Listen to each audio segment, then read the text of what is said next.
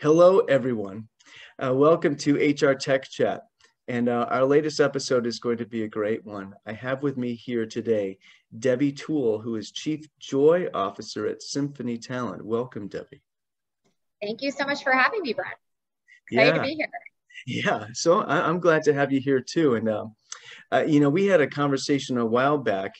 And, well, first of all, let's let our audience in on this a little bit. You folks are at your annual user conference right now for Symphony Talent. Is that correct?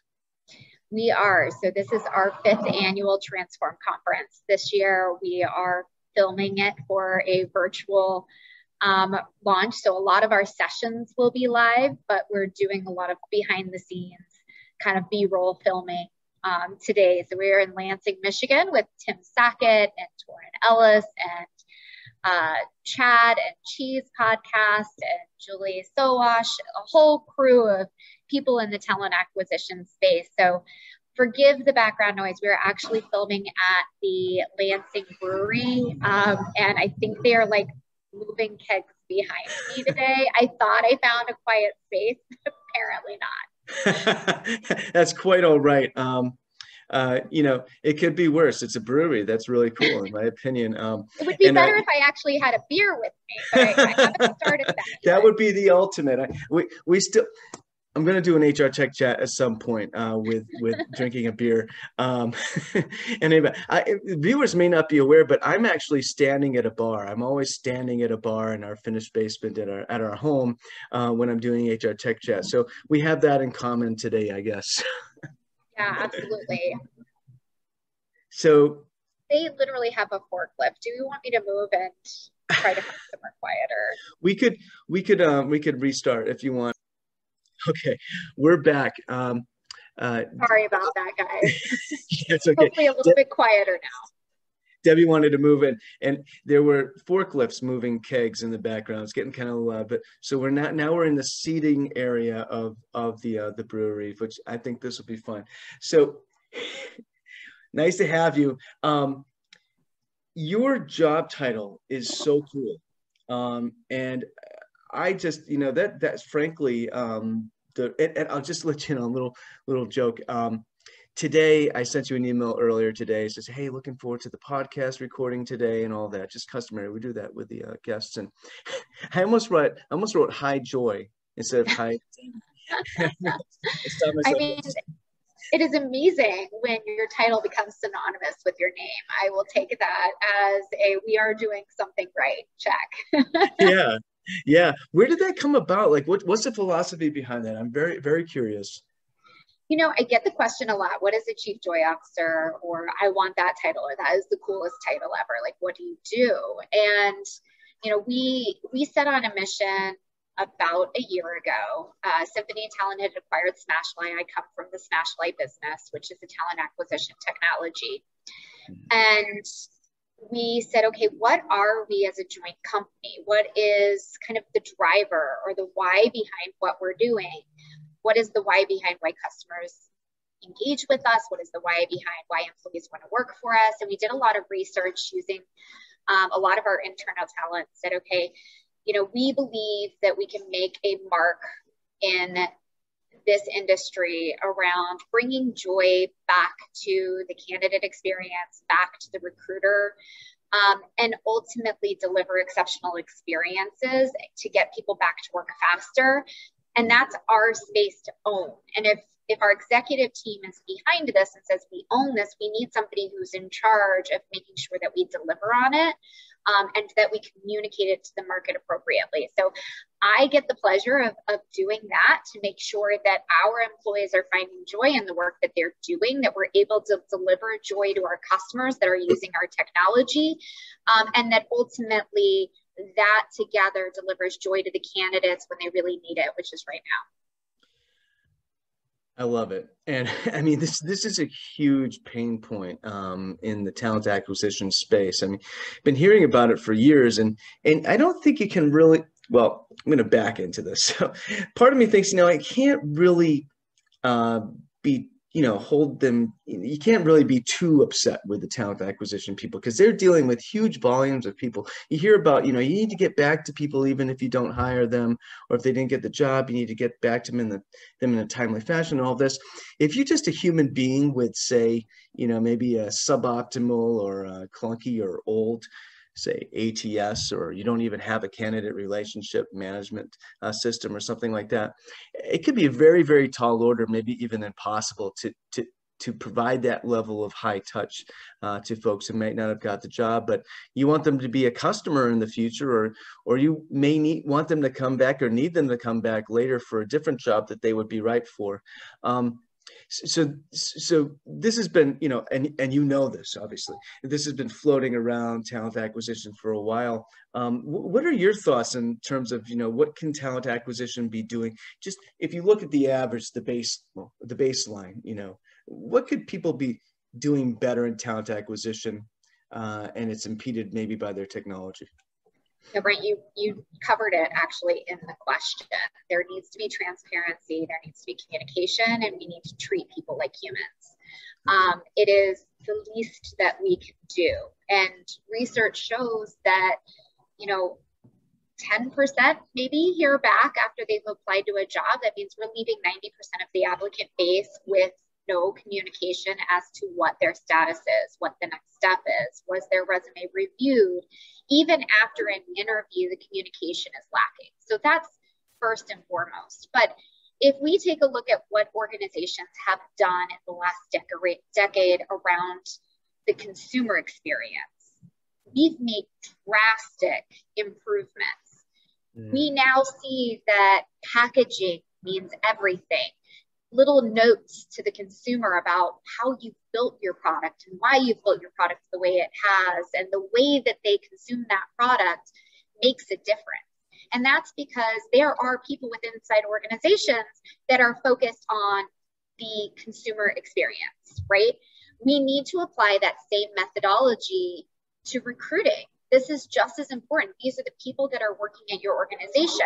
So we need to architect it of how can we do the best job that we can for the majority, and then apply that at scale. And it's difficult. There is, some nuances that you need to take into consideration. But if we can start to make minimal improvements around transparency about the process, open communication, and treating those candidates as humans, then we've done a good job of providing some of that joy back into the experience. So a couple of things that you mentioned. First, I love the fact that you mentioned treating people like humans because they're humans, they're not widgets, or, employees aren't, and we could go down a rabbit hole right now that I'm going to try and help us not necessarily, but, looking at your workforce is more than just a commodity, or a cost center. I was having a conversation with another person on the podcast about a month ago or so, talking about, you need to actually move your workforce. We're talking about the actual people who are already hired, right? Who are working for the organization, move them out of the cost column and into the asset column. Like, literally somehow figured out how to do that in your accounting system, so that you can start looking at them as something to invest in. Treating people like humans, there's a lot of potential, very good upside to that. And what's interesting is that, and maybe we could speak to this a little bit, and let me just add a little bit more flavor here. So as you were talking, I was thinking, okay, what are some of the dynamics, like economic dynamics, that have prompted organizations to be so attentive to their customers and potential customers versus that may not be there when it comes to treating potential new hires, right? And then it occurred to me, well, okay, if we look at all potential new hires or all potential candidates as also potential customers, then that kind of weaves in, that kind of, combines the two. I don't know if, am I making any sense here? I mean, how do we? Absolutely are. And I think that works really well for brands that have a B2B, B2C business. It becomes a lot more difficult when we don't. But yes, we need to think about those candidates as consumers. They are your consumers, right? Your consumers tend to be your best employees. But it's more than that, right? Like they are the ones that are delivering your product. They are the ones that, you know, are the face of your organization. They should be an extension of your leadership team. And it's really simple, right? Like if you are in talent acquisition, if you're in recruiting, or even if you're just a line manager that has, you know, recruiting as a bullet as to what you're doing, you went through that process with the company. Think back to, how was I communicated to? What would I like to do differently? Or what did I like about the process? And then how do we scale it? How do we make it to where everyone gets that experience? And something as simple as, you know, we buy CRMs, we buy applicant tracking systems, and they come with a stock email that says like, okay, we close out the requisition. Sorry, you didn't get the job, right? Let's rewrite that in the tone of the organization. And let's take somebody from our marketing team or our comms team, or even create a role that is responsible for communication, and let's rewrite it in our culture that sounds more human, that like, if, as I were talking to you, like, we loved you, we thought you were a great fit, unfortunately we had another, you know, candidate, or hey, we are going to keep in touch with you. I mean, you need to be honest too, right? So have the right tech in place. But if we can even just start changing the language and the frequency with which we're communicating to customers, will be leaps and bounds ahead of where we are. Well, you bring up a good point, and it also kind of parlays with this idea that, well, recruiters are kind of like an organization's frontline workers. Like any organization, doesn't matter what the product is, there's always a frontline worker, and it's the recruiter. And, you know, so they really are sort of the personification. They're the expression of the brand personified, right? And so it's absolutely essential to give them all the tools they need to express that brand as accurately as possible, and so that they're not impeded in some way from doing so. And you know, I mean, there's so much involved that's beyond the technology too, right? You want to have the recruiters in place that understand that, right? In terms of the technology itself, however, what are some of the things that an organization should look for in the technology itself for talent acquisition that's going to enable them to treat their job candidates like humans, as opposed to, you know, I don't know, widgets or whatever? Yeah, you're right. The recruiters are the front line of the company, and that's why part of our mission is we do believe that you've got to create recruiter joy first. They have to love what they're doing in order to have an honest conversation that's going to sell that candidate on your company. And so I think it starts with actually sitting down and talking to your recruiters, understanding what are the pain points, where are they getting bogged down?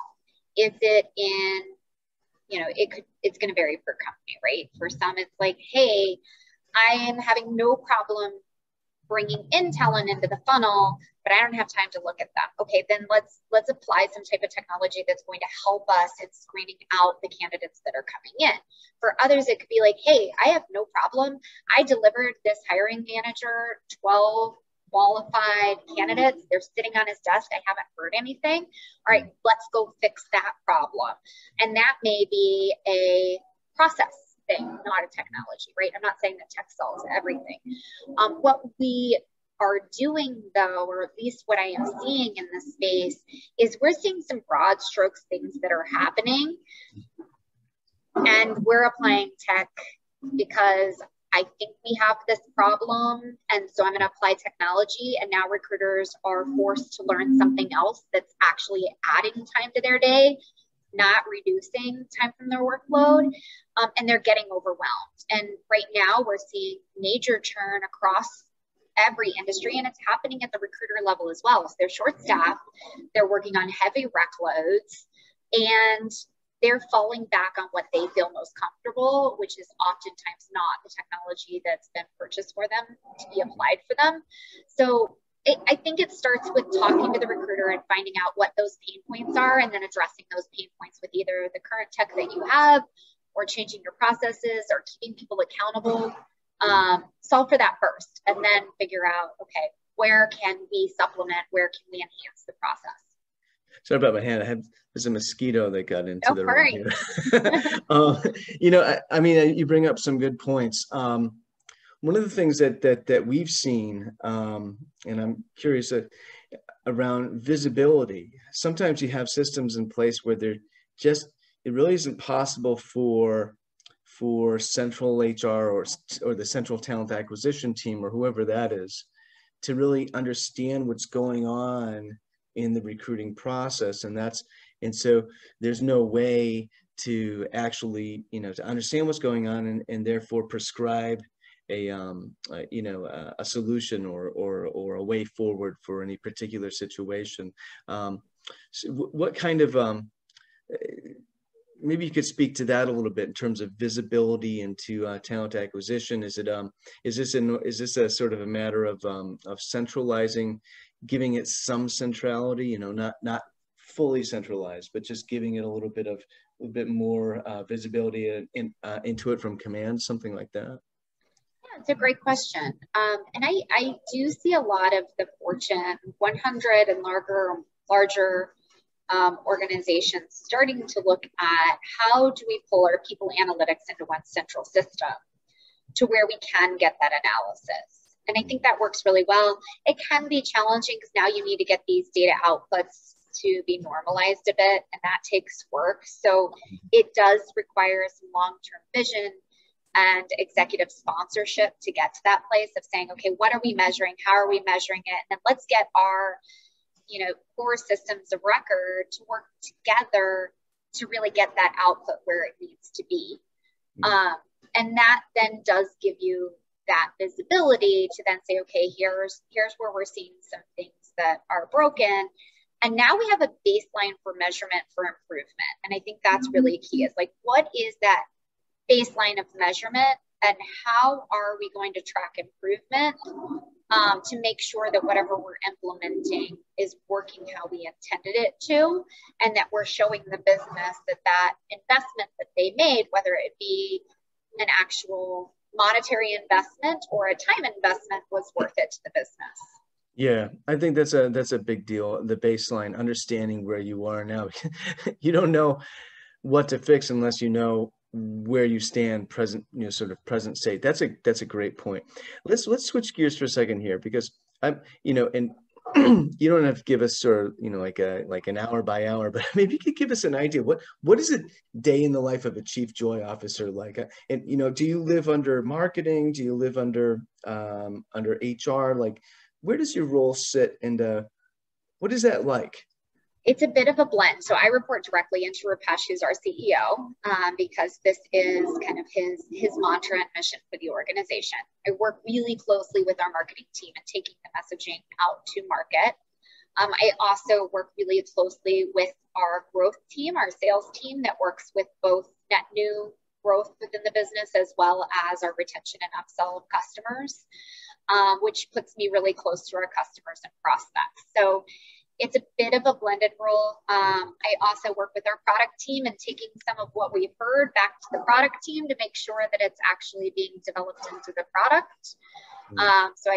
While I report into our CEO, I work within all of those organizations to make sure that we're connecting the dots across our customer base, our product, and what we're taking to market. That's a pretty important role. You sort of liaising between many of the sort of essential ingredients of the organization. Now, do you see other organizations, say, employers who aren't vendors of technology for talent acquisition or for HCM or anything like that? Do you see them, like, let's put it this way, what would you equate yourself to with some of the other C-suite roles out there? Like, would you equate yourself maybe to a chief people officer at an employer? I'm not trying to put words in your mouth. I'm just curious. You're fine. Yeah, I wouldn't go on the people side. I don't manage any of our actual people side of it. Emily on our team does that. She's amazing. Yeah. She actually moved her family over to Italy when she took the chief people officer role, and has done an amazing job for us over there. She's got her own story in her own right. I would say it's more on kind of a blend between evangelist and kind of product. Okay. I would put it right in there. Of if you were, to kind of compare it to another title. So I am a salesperson at heart, truthfully. I've held lots of roles between, sales. I actually ran product for a little bit. And then on the solutioning side, this was a natural step in my progression as we started taking this on. And Rupesh said, hey, Debbie, would you mind stepping in and kind of helping us bridge this gap and pulling the kind of three streams together to actually execute on the vision. So, a day in that life for me includes sitting on our leadership meetings and kind of reporting back to the progress that we're making with our Joy Vision, sitting and running our customer advisory panels to get their feedback on the work that we're doing, and then sitting on our weekly product meetings to take that feedback back to product, as well as helping kind of align what our product roadmap is to what we're hearing in the market, what we're seeing from competitors, and then jumping in sales calls whenever needed. So for any of your listeners, I'm sure I've bumped into them at some point or another in their sales cycle.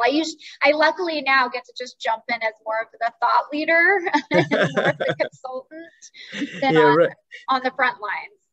Yes, it was. Oh gosh, she's trying to sell me something, right? Yeah, it's a better seat to be in. Absolutely. I've never sold anybody anything. That's great. Neither have I. In any event, that a lot of organizations, marketing, sales, and product, they, they kind of struggle to align. So this is kind of making a little even more sense to me, and the joy part of it is so integral to. It's so key. And I will say our product team does an amazing job of listening to our customers. And there is a really fine line between listening to your customers, because oftentimes your customers will tell you that they need something that they don't need. So you have to get to what is the goal that you're trying to achieve, not what is the feature that you want, right? Like you tell me what the goal is that you want to achieve. We then need to go and find out if that is your problem or is this an industry problem, right? Okay. And if it's an industry problem, then this is something that we need to solve for, but we need to do it in a way that's outside of solving for this one customer's problem. We need to solve it for all of our customers. And so we'll take that and digest that and then come to our customers and say, okay, here is our approach to it. Let's do some user testing. And that user testing really helps you in identifying, I may be solving the problem, but I'm watching this person work and it's not within their workflow. They're taking too many clicks to get to it, or they actually started here in the process where I thought they would have started there. Let's re-engineer this work before we actually take it to market. And so, all of that is part of, where the fun comes in and delivering product that customers love using, that drives, value to their day, where their recruiters want to work in the system, where it's intuitive, and ultimately, drives success. And, our Rupesh's vision, our CEO's vision, he really wants to be able to take attraction to hiring and automate it all to where the recruiters don't have to do much in that process. Okay. Now, that's dream vision, and I think we can automate a lot of it. There's going to need to be human interaction within that process.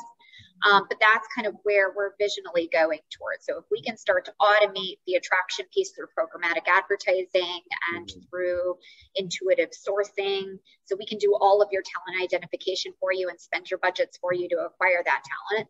And then we can do automated engagement, right? We understand what they're looking at, what they're engaging with, what they're interested in, how frequently that they're engaging with your brand, and we can start to serve up content that gets them hooked. And then we can start to automate some of the scheduling and screening pieces of it, we can get you to a pretty well automated top of the funnel type of recruiting where your recruiters can work in the system where you want them, which is your ATS, working on that individual requisition, where they're spending more of their time building relationships with your internal client, your hiring managers, and then working with that top talent, your 3, 4 that are probably, of most interest for that role, but everybody else still gets a really good experience because it's all designed around the experience. So now we're getting right to what I was hoping we would at the outset here is that, this idea, how can the technology eventually really help recruiters or organizations be responsive and high touch, or, have an element of high touch to all job candidates, even though there's a ton of job candidates. And it's, if you're just a human being working with email and a spreadsheet or whatever it is, forget it. So in that, and what you just described is, that's sort of the next. I actually blogged about this. I wasn't expecting this to come up today, but it actually makes total sense. I blogged about this about maybe 3 weeks ago now. Just a series I'm doing the future of work. It was the 3rd installment. It's around all sorts of things, but we talk about AI, blockchain, psychometrics, and all this kind of stuff. But I think the next, we started talking about internally about the idea of automation. What does automation mean? We kind of have this, I think there's sort of a reflexive baseline thought in response to what automation means. It means, oh yeah, stuff like really repetitive stuff that's administrative work that you need to get rid of because it's a major efficiency or lack of efficiency there, right? You think about, like repeatable tasks on the automobile manufacturer's floor, or, when you're talking about HCM, like some payroll stuff and scheduling. Okay, fine. But actually that's not what automation is. Anything that computers can do, can start doing for us. I mean, that frankly any of that is automation. You could even argue that everything that we do is somehow automated in some way, right? And now you're talking about what you just described is this idea of automating highly complex, highly variable processes, and that's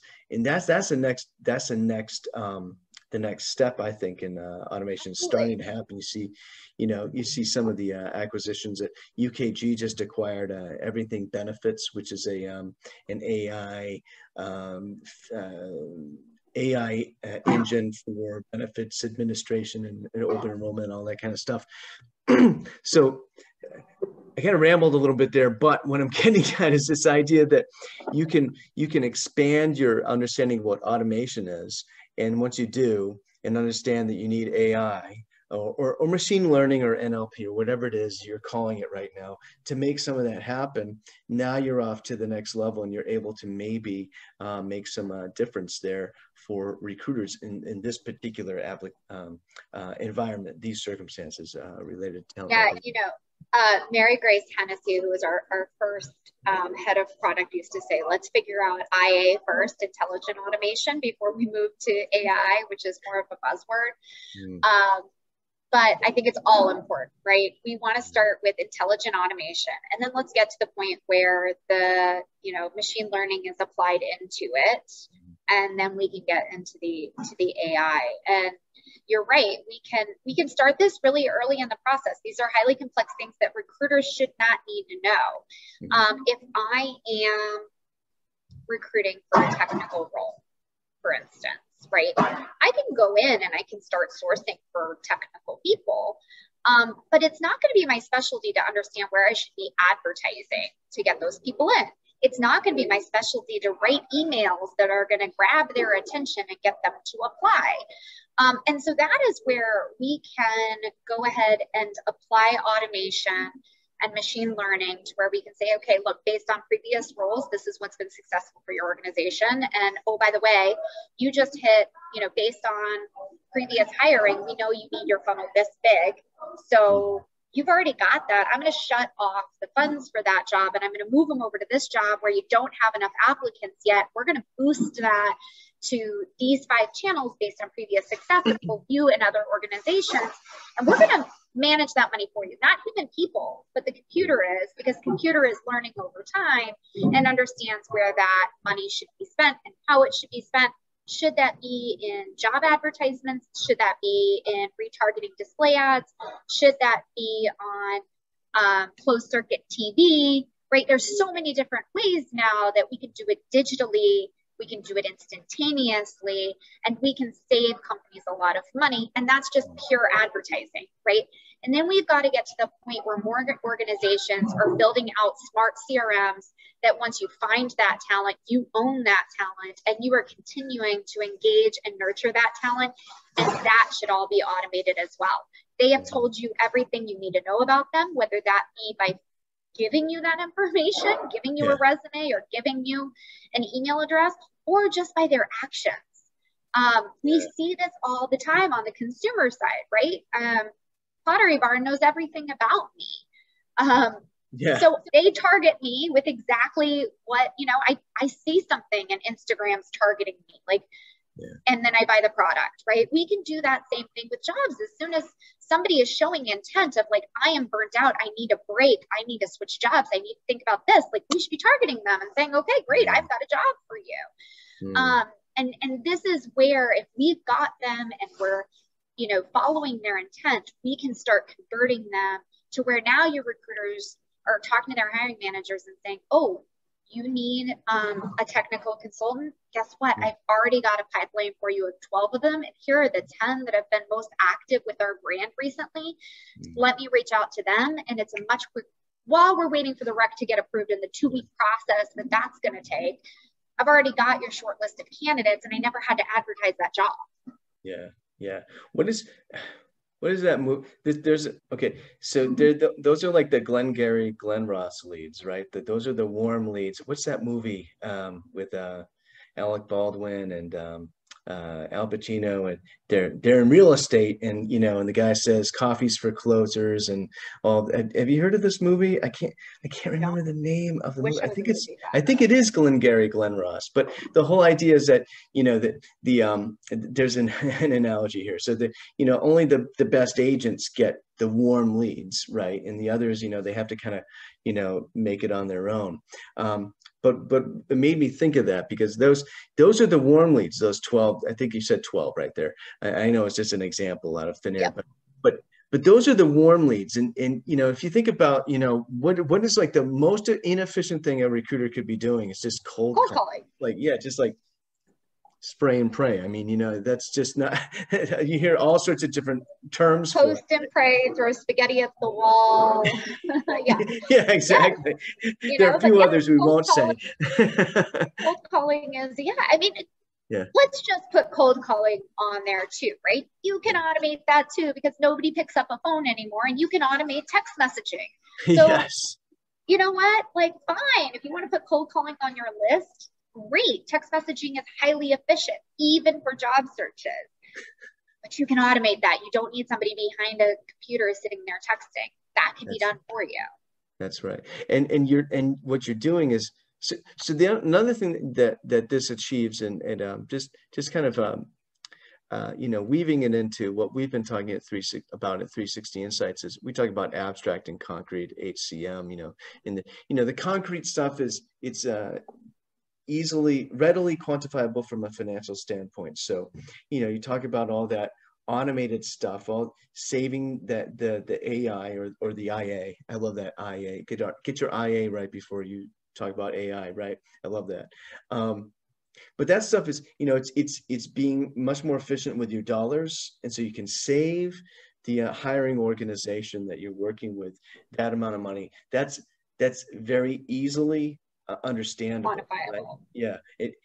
That's just a number that goes right into the GL, and that's great, right? But then the upside of it is that's the concrete part. The abstract part of it is that's sort of the upside. So how do you quantify from a financial standpoint the ability to speak with 12 really warm leads? All right. Okay. You might be able to quantify that from the standpoint of, okay, those recruiters are probably going to spend a lot less time. So, time to fill is going to take a lot less time, for instance. Okay, but sure. But then you think about those people, once they're in the organization, there's no way to quantify today just how great they're going to be for the organization down the line. So one of the things that I like to say, and this came out of a conversation internally, actually, in the past couple of weeks, what's abstract today is going to be concrete later. So what you can't quantify today, you may well be able to quantify later. And this works in the negative too, right? If you're not understanding that because you're not doing something now, you may not be a going concern in 3 years. Once you're a going concern, that's no longer a going concern. That's the ultimate entry in the general ledger, I would like to say, so doing everything that you can today to ensure that your employer brand is buttressed as much as possible and amplified in the most positive way, and being able to combine that with things that the organization today understands as financially beneficial and can actually record into the accounting ledger. Yeah, and one of the things that we've really seen a shift in is talent acquisition saying, okay, look, we cannot fully own time to fill, because once we've handed it over to the hiring manager, we can't control all of that, right? And like the offers being made and the things like that. So we can control time to find, time to deliver qualified candidates. And so we've seen more TA leaders putting a focus on that. How do we reduce our time to find talent? And so that means that our recruiters have delivered a qualified slate of candidates to that hiring manager, and we are going to measure that success. That gives you a piece of the puzzle, right? But I think we talked about it earlier. How are we getting the big picture? And that's where you do need these systems to combine. It's really important to be tracking, are the people that you're recruiting, are you able to retain them? Are you looking at your quick quit ratios, right? The people that you bring in that churn because they were sold something in the recruiting process that isn't true to the organization. That is a really good indicator of something that you actually need to fix on the recruiting side because you're being dishonest or something's happening. You got to figure out what's happening, right? And so I think you're absolutely right. Like what may be graded today will be hard facts moving forward, but we've got to get to a point within talent acquisition and recruiting and HR where these systems are able to communicate. And there are some HCM platforms out there that have done a really good job of opening their ecosystem. But even those that have good APIs still don't love to mix and match. There's a lot of competitive nature. We don't see the Salesforce type of open ecosystem within HR tech. And I think it's a big loss to our customers, and something I think our customers, meaning just practitioners, need to be pushing on HR technology to say, like, we need to work together if we're going to make this work. I was having a conversation recently, just as an example. To me, it just seems almost, I don't want to say literally impossible, but almost impossible, or such a gargantuan tall order to combine a separate ATS with a candidate relationship management system. I mean, because to make those two work in as one, when it's two separate applications, that to me just seems to be a very, very difficult task. It would be maybe more advantageous, I don't know, to combine them or whatever. I don't know. It's an interesting concept, and one we've seen playing out for the last 15 years. If you go back to a lot of the big acquisitions that happened, 10 years ago when SAP acquired SuccessFactors and then acquired Jobs2Web, we saw this start of a consolidation to say, okay, this should all be one. We've also seen it go the opposite direction with, players like Workday or Smart Recruiters start to build their own CRM. Where we've come to get in this problem is they're so different in their purposes. And Yeah. I haven't seen anyone get it right yet, which is why we see our customers pair us with any of those players that I just said, right? You've got a CRM that is purpose built for communicating to everyone and constantly keeping the cycle going. You've got an ATS that is purpose built for compliance.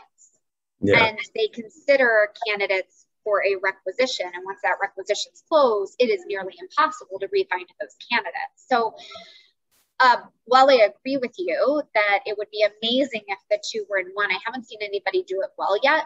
And I think that's because it's really hard to build for those two separate purposes in one system. It almost makes more sense to keep them separate and have a really good recruitment marketing platform, and then, your HCM, until I'm sure there will be a disruptor out there that will finally get it right. Well, the ATS is almost like, the last mile. It's analogous to the last mile of employee compensation, payroll processing, right? There's there's that last, but where you just kind of like bring the person in. Okay, it's like when you go into a drive-through car wash, right? And it's put your car in neutral, foot off the brake, and then the conveyor brings you in. Once you're inside the car wash, once you're inside the ATS, that's just different, right? The whole thing of we'll take this all the way, right? Okay, I'm a car wash, and there's 3 drive-through car washes in town. How do I get you to come to mine, right? And once you go through the kiosk where you pay for the wash, it's $12 where I live, and okay, that's the CRM, right? Okay, now you're parking into the ATS. I may have taken that analogy too far, but I think it makes sense, right? It's once you're in the ATS, you're in there. That's like it's already you're an applicant now. Whereas the candidate relationship management system, you're not necessarily an applicant. Applicant means you have applied. The candidate, these are leads that you're nurturing. So I love what you're saying. I mean, it makes a lot of sense. I'm looking at the time, and I think we may have gone a little bit long, which is okay. That's totally fine. But I mean, this has been great. Anything that you think we may have missed that you were hoping we could talk about? We have a couple more minutes. No, I think we've done a good job. I think maybe the one thing I would just note is, I've been talking a lot about large enterprise. That tends to be our customer base, but I think these principles can be applied across all size companies. I do think that the smaller organizations tend to be more nimble and able to execute on these strategies a little bit better, where we need to get to as an industry as a whole is being able to execute that at a large scale. And I think it's a great opportunity in front of us that we've done a really good job of making strides. If you follow the Candies and the candidate experience, or even our recruitment marketing benchmarks report, we are seeing year-over-year improvement, but we're seeing baby steps. And I just really hope that in the next 3-5 years, we're able to make much larger steps where people are doing this at much larger quantities than it just being the innovators. Yeah. Well, the Great Resignation might propel people forward. Yeah. You have 2 options at this point. You either take the short-term view and you burn out your recruiters because you're just solving for the fire that's burning right now, or you say, this is a big problem that we've got to fix, and we need to take a 12-month, 24-month view, and let's re-engineer things. And I think those that re-engineer things are the ones that are going to win. Beautifully put. Thank you so much, Debbie. It's been a pleasure to have you on the podcast. Really interesting conversation today. Thank you for joining us. Thanks, Brent. Pleasure being on. Have a great day. You too. Take care. Bye-bye.